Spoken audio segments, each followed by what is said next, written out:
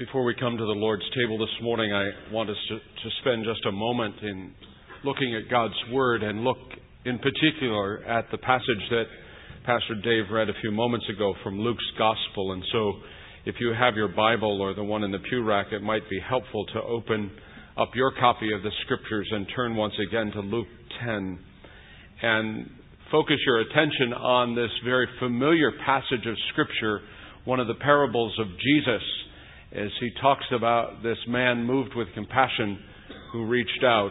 We know him as the Good Samaritan. Luke chapter 10, verses 25 through 37.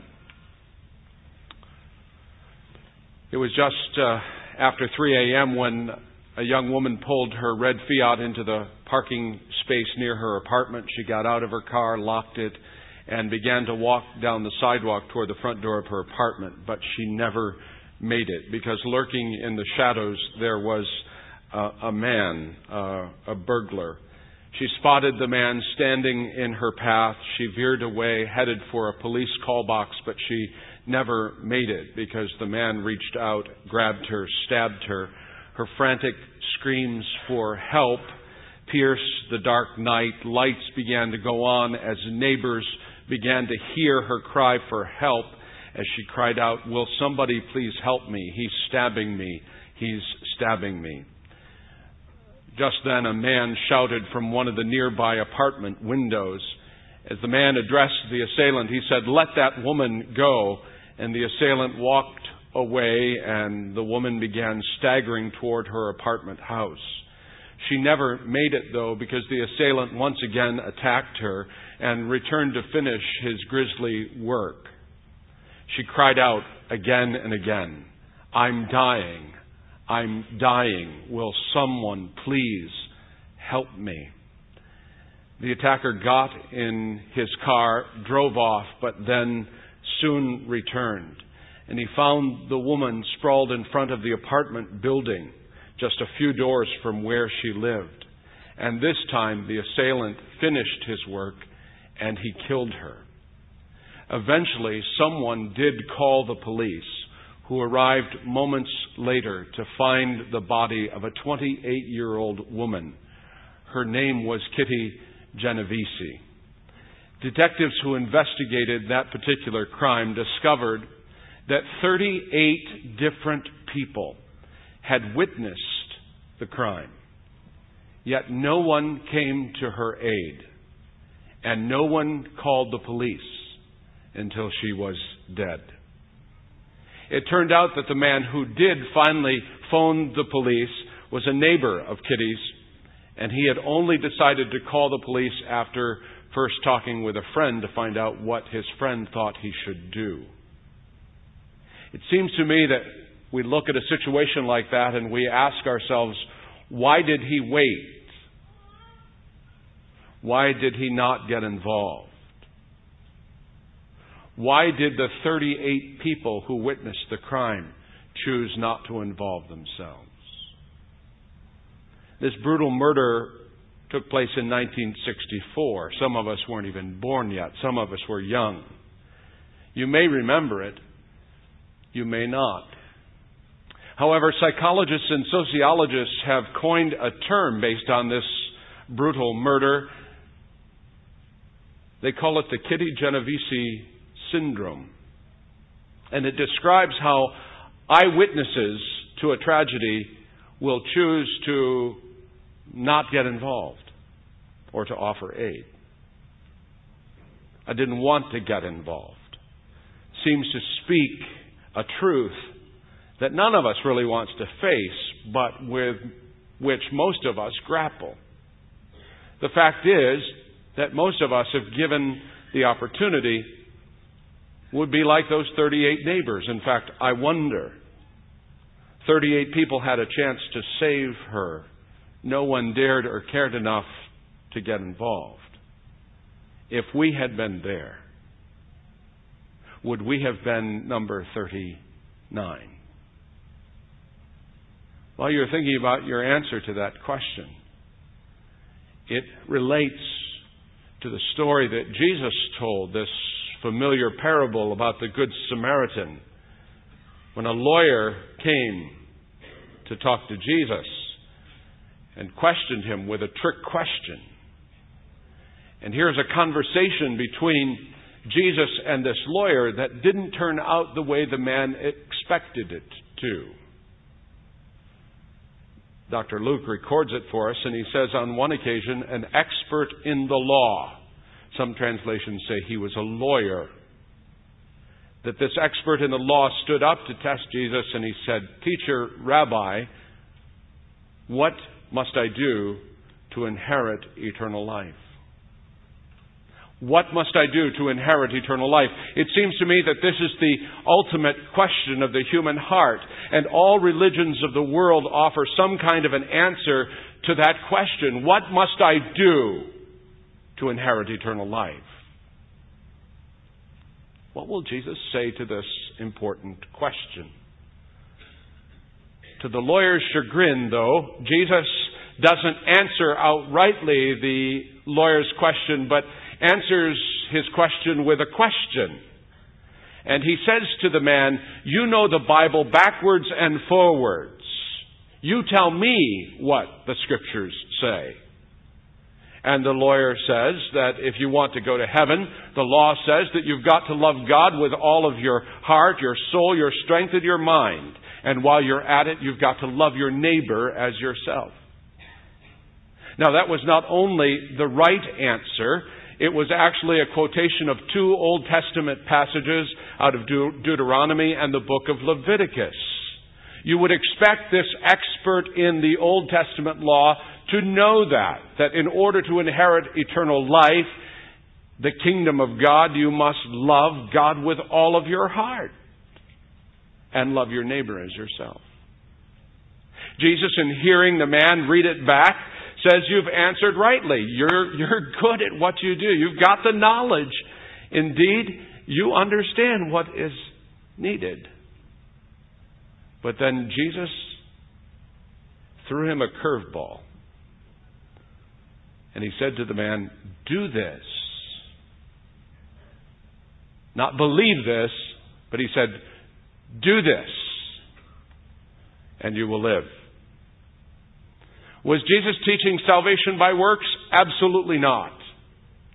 He was merely pointing out that if you could truly love God and love others perfectly, you would have eternal life. God demands perfection. That means that we are to love God always, every second of every day, with all of our heart, all of our soul, strength and mind, never deviating from the moment we're born until we draw our final breath. And that means that not only do we love God, but that we need to love others perfectly all the time. That's God's standard. It's perfection or nothing. And Jesus is really telling the man, you want to go to heaven? Great. Be perfect, and you'll make it. But we know, of course, that no one can do that. Why? Because we're all sinners. We're all sinners. We're all flawed. We're all weak. We are frail. And I want to remind us all, myself and you, that God doesn't grade on a curve. That's why we need the gospel. That's why we need the gift of God's grace in Jesus. Aren't you glad today that the only one, the perfect Lamb of God, paid the price once and for all, fully.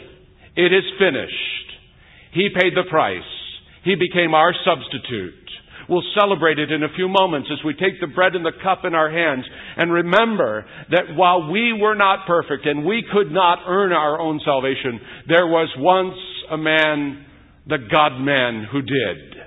Praise His name. And when you put your faith and trust in Jesus, when you receive this good news and you, by faith, trust in the Lord Jesus Christ, you receive the holiness of God and you are declared righteous and without sin. Now the lawyer, in hearing Jesus, is about to sweat bullets. I'm sure he regrets having even asked Jesus the question. It's kind of like raising your hand in class and then having the professor call on you and make you look like a fool. Jesus has turned this expert in the law into a pretzel, and he's done it in only 21 words. Verse 29 says that the lawyer was looking for a loophole. He wanted to justify his behavior. That means that Jesus had painted him into a corner, and now the young lawyer wants out. The young lawyer knew he loved God. But what about loving his neighbor? So in order to get out of this painted-in corner, he asks a further question, and he says, Rabbi, teacher, who is my neighbor? I don't think he's really sincere in his question. It's kind of like asking what the definition of is. In truth, the young lawyer already knew the answer to this question, who is my neighbor? Because he read it this way.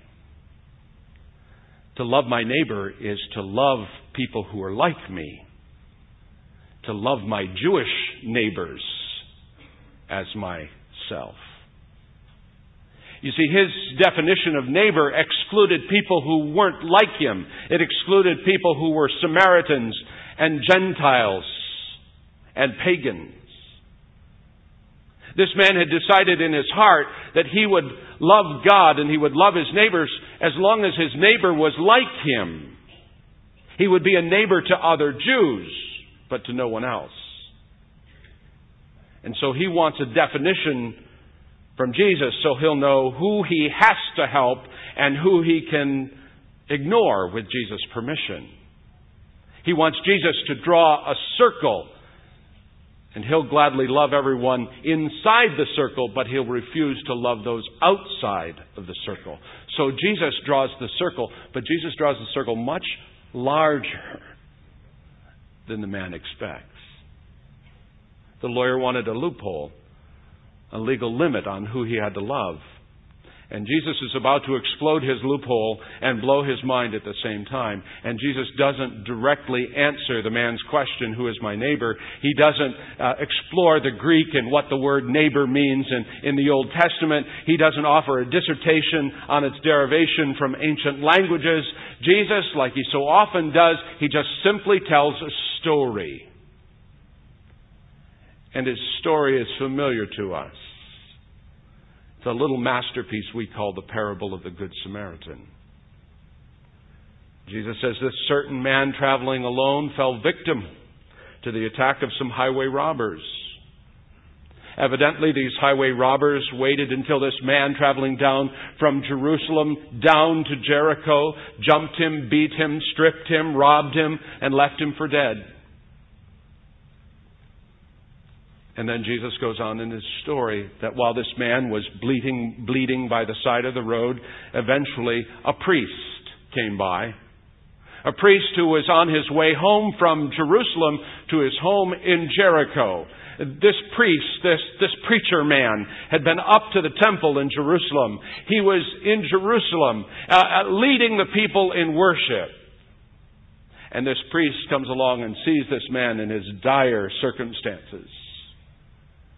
And instead of reaching out to the man in love and compassion, Jesus in his story says that the priest deliberately passed by on the other side of the road. He would not even come close to the beaten man. He didn't want to look upon it. The sight was too revolting to him.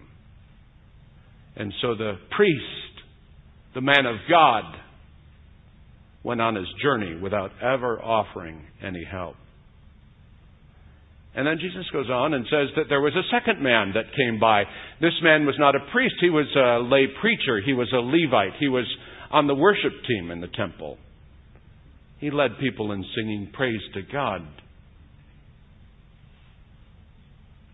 The text, the scriptures suggest that this Levite was both better and worse than the priest.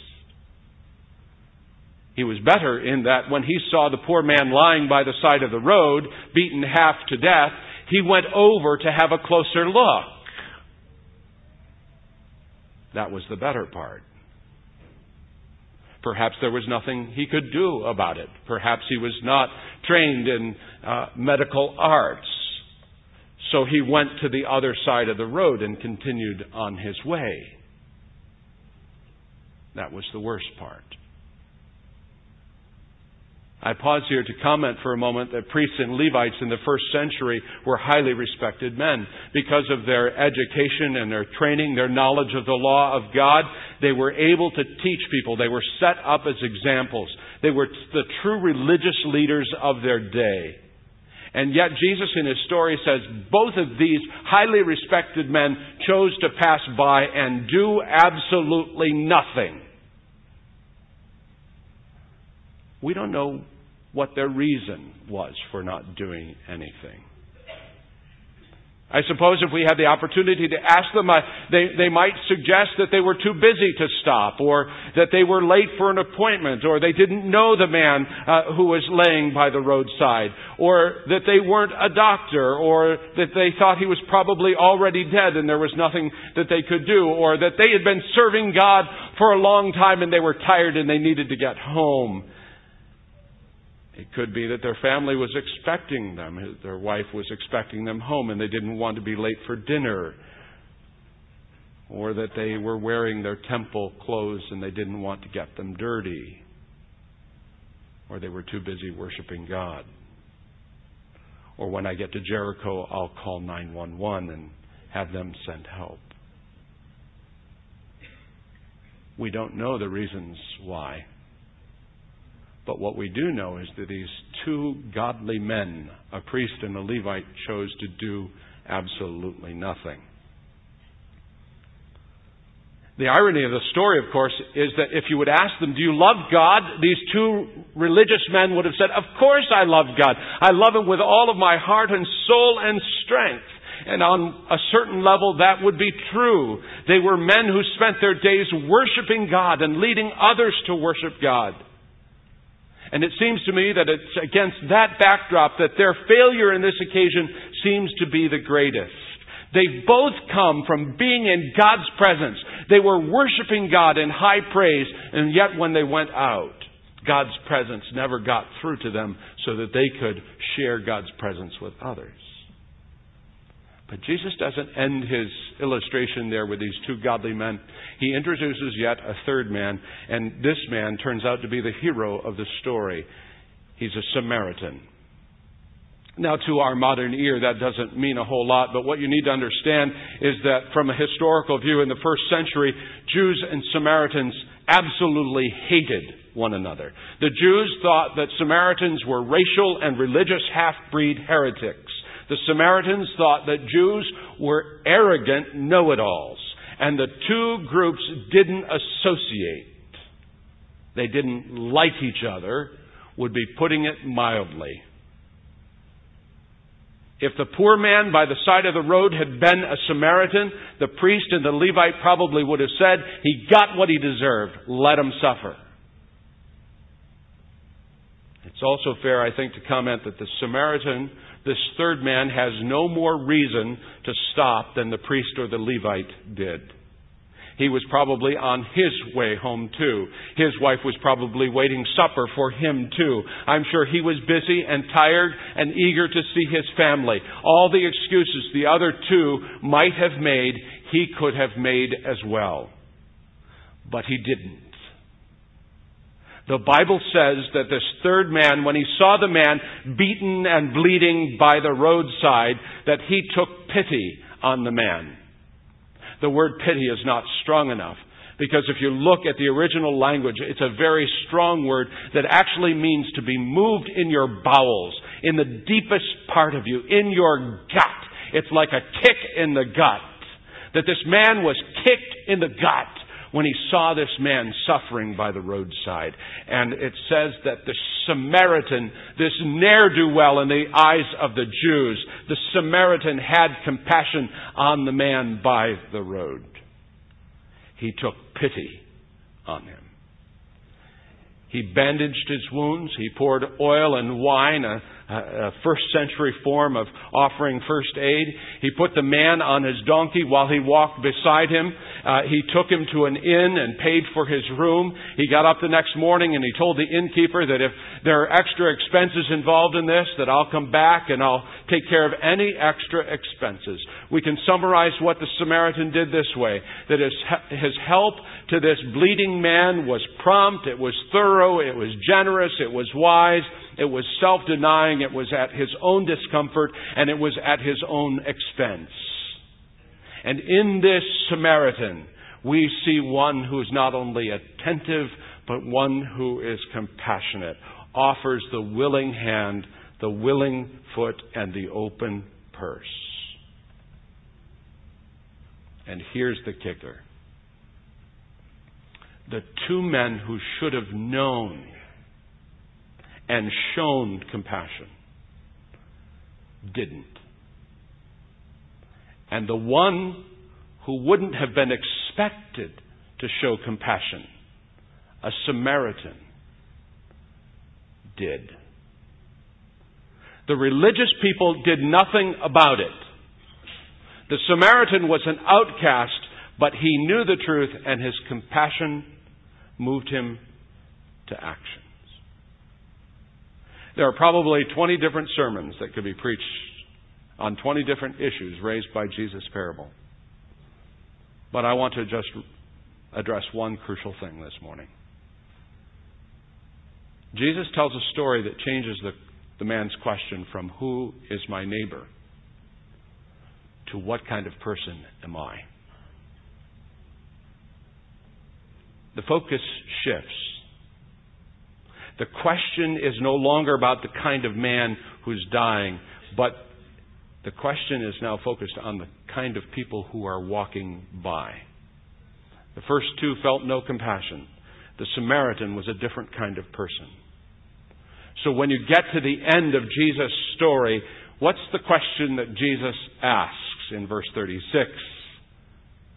He says to the lawyer, which of these three do you think proved to be a neighbor to the man who fell among the robbers? And the lawyer, the expert in the law, in verse 37 says, the one who showed him mercy. And Jesus gives him a punch in the gut and he says, oh, you expert in the law, you go and you do likewise. This word is a word to me, and it's a word to us in the church. It seems to me that every week that goes by, that you and I are confronted by neighbors who are in need. People who are hurting and broken. In light of Jesus' story, we must answer the question, who is my neighbor and what kind of person am I? As a follower of Jesus, Ezekiel says that the Lord has given us a new heart and a new spirit. That our heart of stone has been removed from us and we've been given a heart of flesh. That means that our heart should be beating with the needs that are around us. Who is my neighbor? My neighbor is young and old. My neighbor is female and male. My neighbor is rich and poor. My neighbor is black and white and Asian and Hispanic.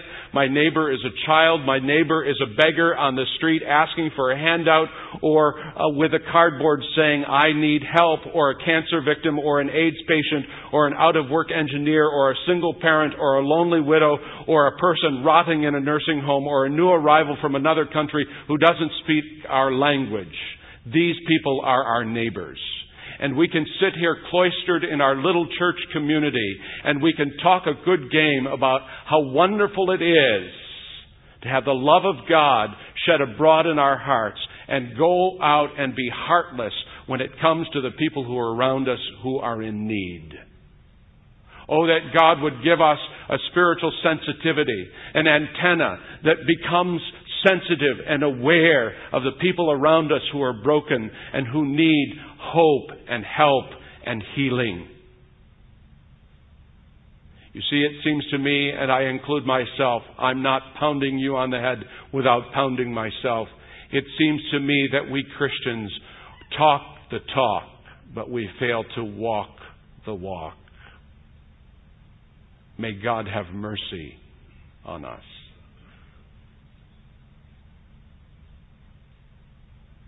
What will you do when you see your neighbor in need? Will you walk by? Will you start with a need that is near you and ask God to give you grace and help to meet that need? Your religion is absolutely empty. Your words have no meaning if it does not compel you, if the love of God that's been shed in your heart does not compel you to reach out to those who are hurting along life's highway. This week, God will put in our paths men and women who are dying, people who have need. The world has truckloads of priests and Levites. What we need in this world today are people who will be kicked in the gut and move to action and be good Samaritans. Sooner or later, we're bound to meet someone in need.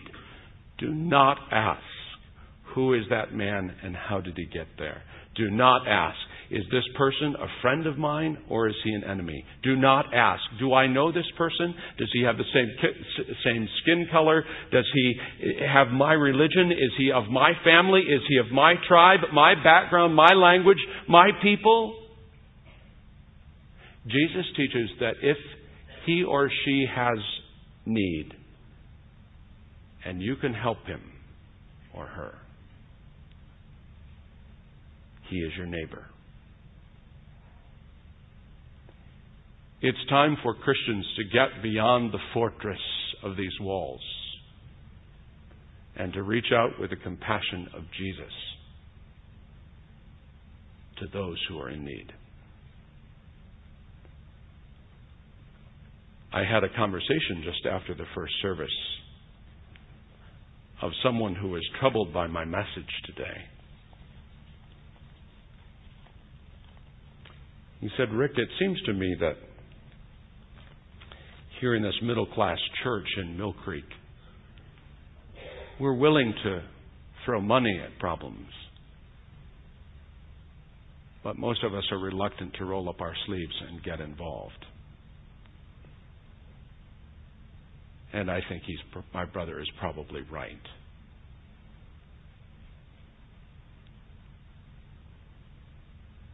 I find those words convicting. And frankly, I wonder, as a leader of this fellowship of believers,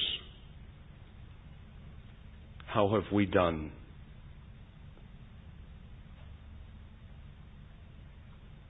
in loving our neighbor as ourselves?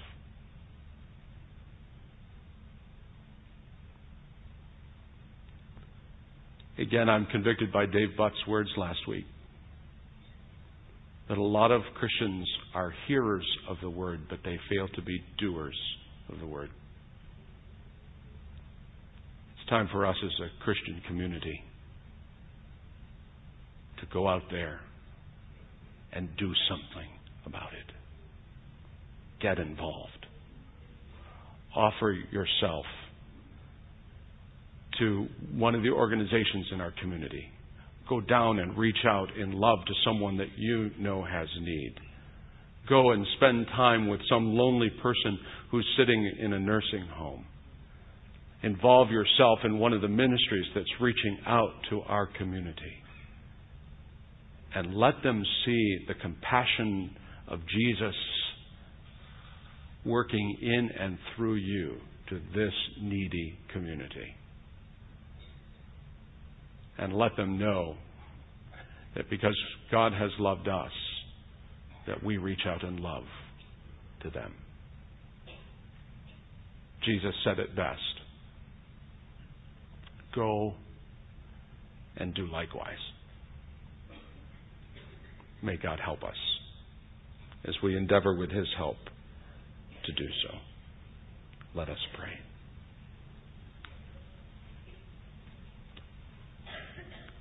It's easy, Lord, for us in this waspish church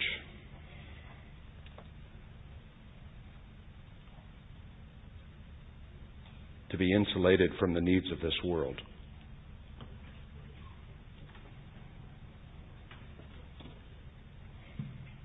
Break our hearts, Lord, with the needs of those who are around us.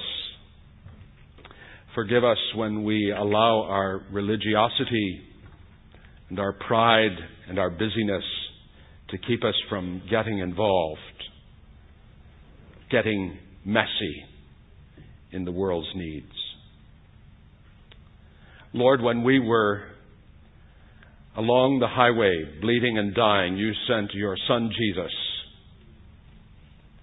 who bound us up and poured on a balm of healing on our life, helped our sin-sick soul, and paid the price in full that we might be whole. And as your followers, you call us to do the same for others. We want to love you, Lord, with all of our heart, soul, and strength. We want to be able to love our neighbor as ourselves. Empower us by your Spirit to do that, we pray. In Jesus' name.